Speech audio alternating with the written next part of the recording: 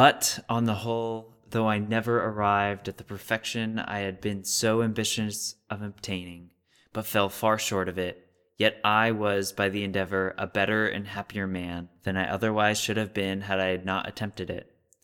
As those who aim at perfect writing by imitating the engraved copies, their hand is mended by the endeavor and is tolerable while it continues fair and legible. Benjamin Franklin.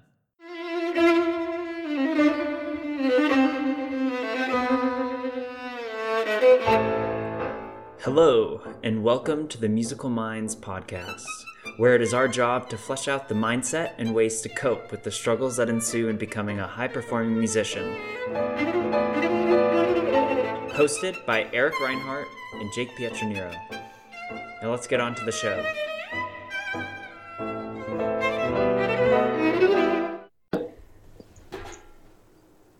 All right, we're live with the Musical Minds podcast, and we have our lovely co-host back, Jake Pietranero. Welcome home. Yay! It's all happening. All right, and so today we are... Good to be back, yeah.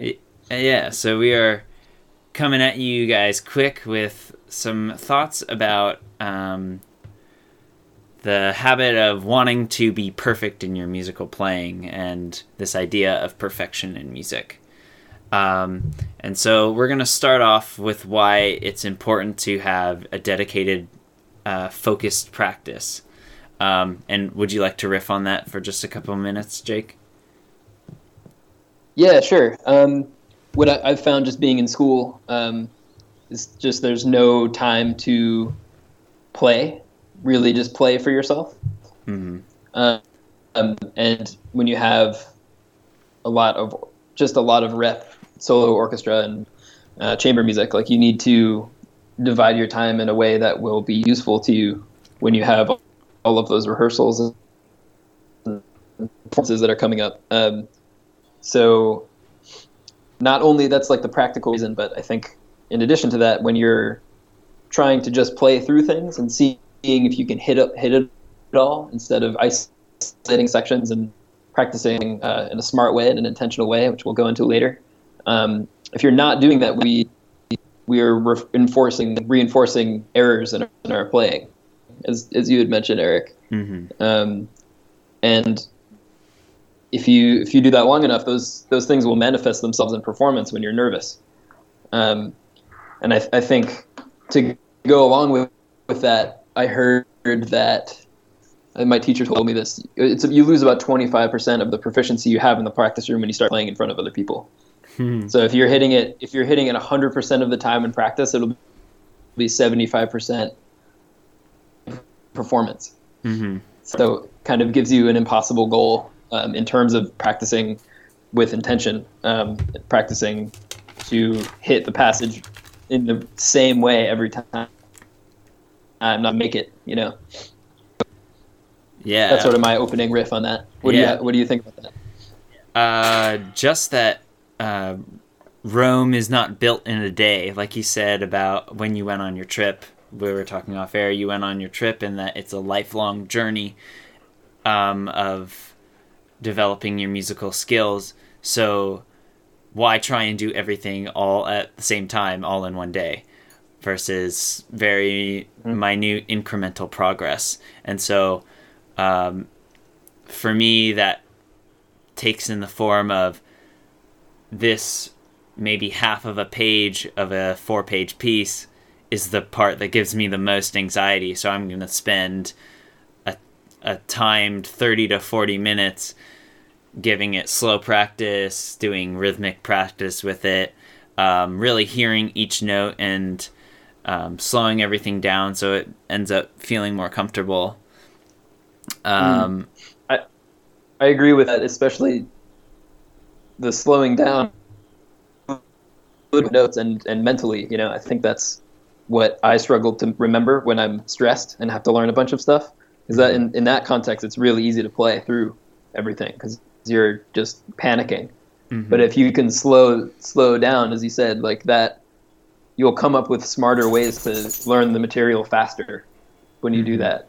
Yeah, absolutely. So we will transition into our just the subjective definitions of perfection. And so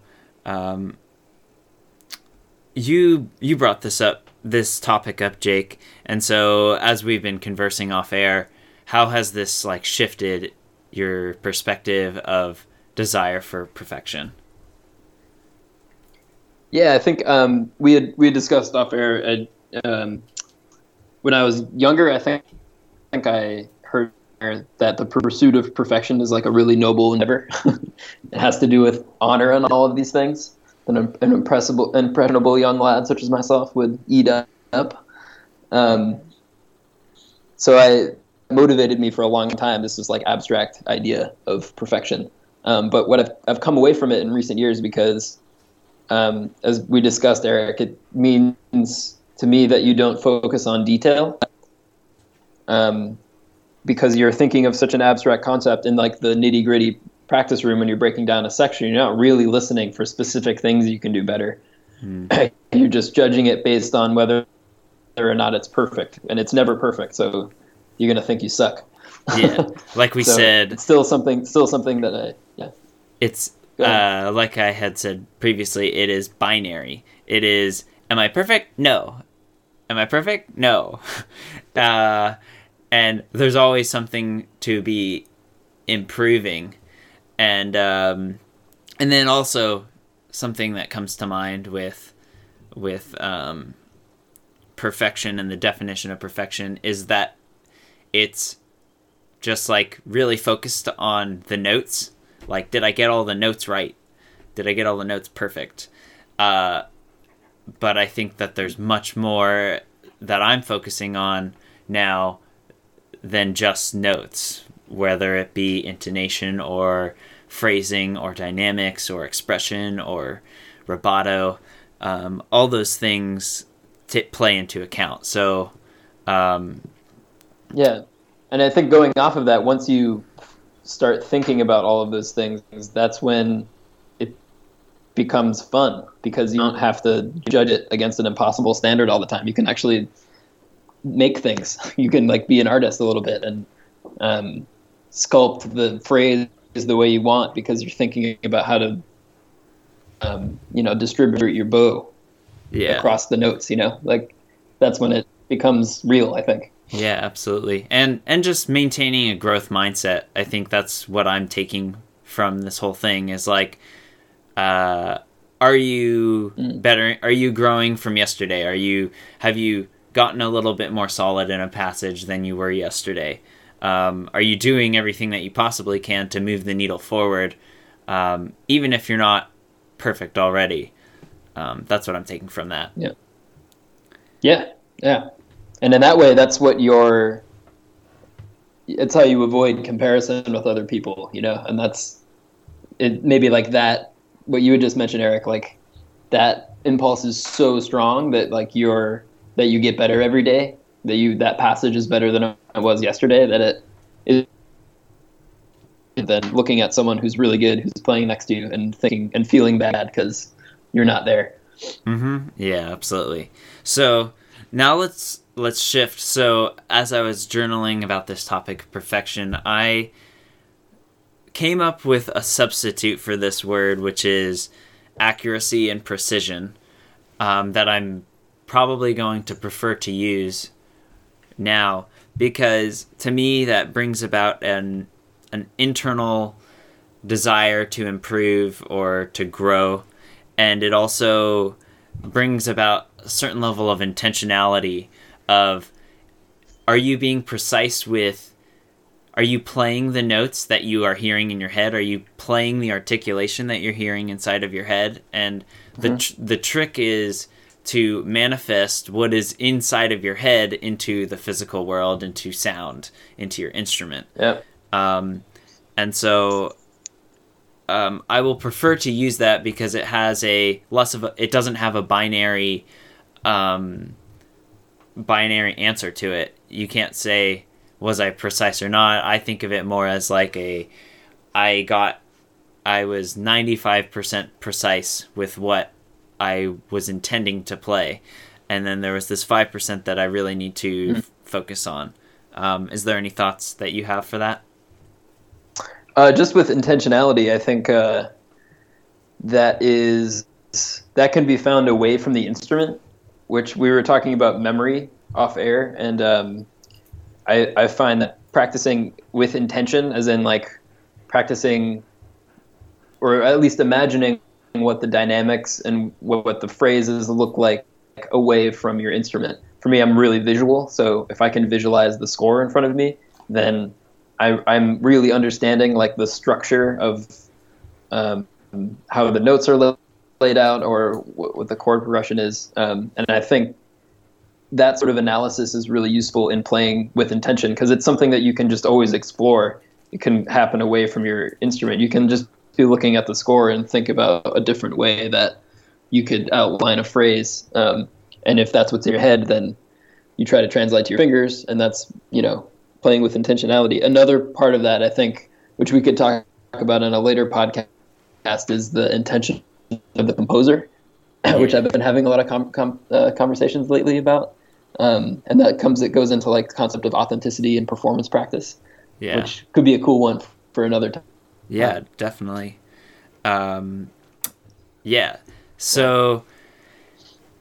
So we've kind of talked about our shifting mindset of just wanting to get to a growth mindset, not comparing ourselves and our limitations to other people.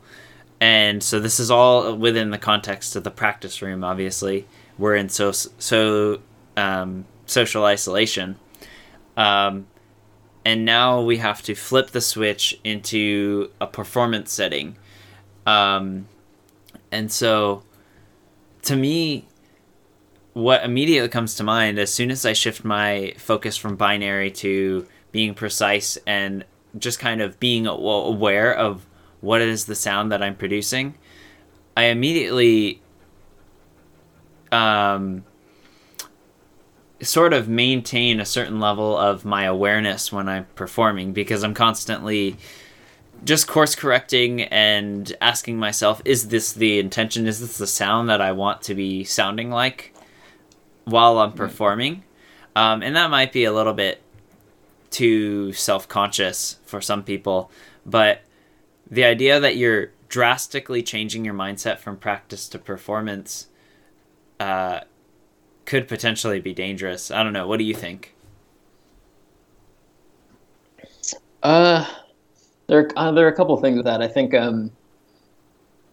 when you're playing in front of people, like it's a profession, you have adrenaline, so you're going to be listening in a different way than when you're alone in a practice room by yourself. I think that's just going to happen, regardless of how you think.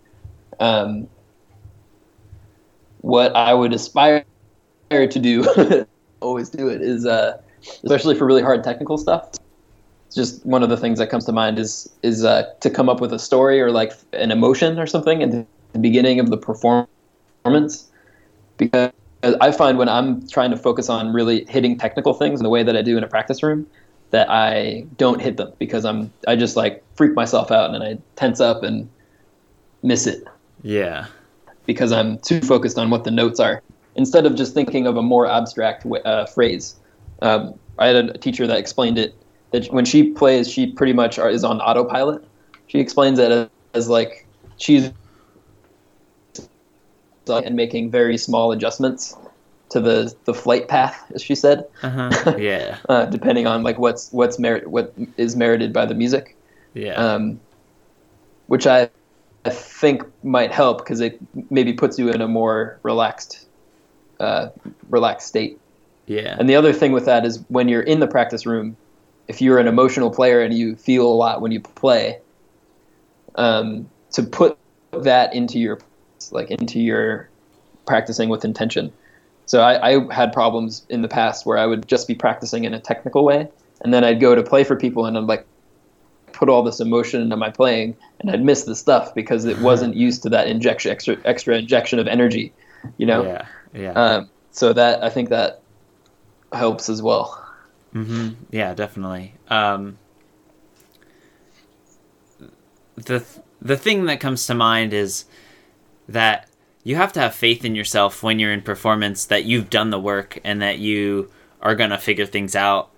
even if they're not the ideal, your ideal. But you just have to have faith that you're putting in the dedicated practice time, and so you are fulfilling the competence loop where you are, because you are more competent at something, you will have more confidence. So you've already, with your dedicated practice, ingrained more things into your subconscious so that you can have a loose amount of consciousness directing the flight path, like your teacher was saying. That's what I'm getting out of it, is that you've already done the work once you're at the performance, and so so it's not like you completely turn off your brain, but there's a certain amount of faith that you have to have in yourself, because you have had all these reference experiences of performing before in the past, and then also just you've put in the practice time. So that's what I'm getting from it. Is there anything last that you want to say? Because I know you have to get running. No, I think that about does it for this jam-packed. We could cover each one of these topics pretty in depth. But that was good. Yeah, awesome. Okay, well, all right. Thank you, Musical Minds listeners, for listening, and tune in next Monday for another interview or audio blog. Take care. Bye-bye, Jake. Bye, guys.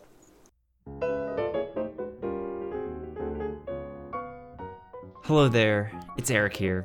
I just wanted to thank you for listening in to the Musical Minds podcast. If you enjoyed this free podcast, would you do me a huge favor and leave an honest review and subscribe to the podcast?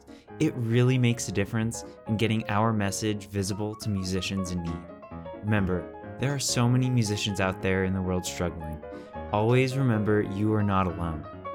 If you're inspired by this podcast and you'd like a free 30-minute intro Skype piano lesson, please contact me directly at musicalmindspodcast@gmail.com. Until next time, continue feeding the fire of your musical passions and developing your musical mind. Take care.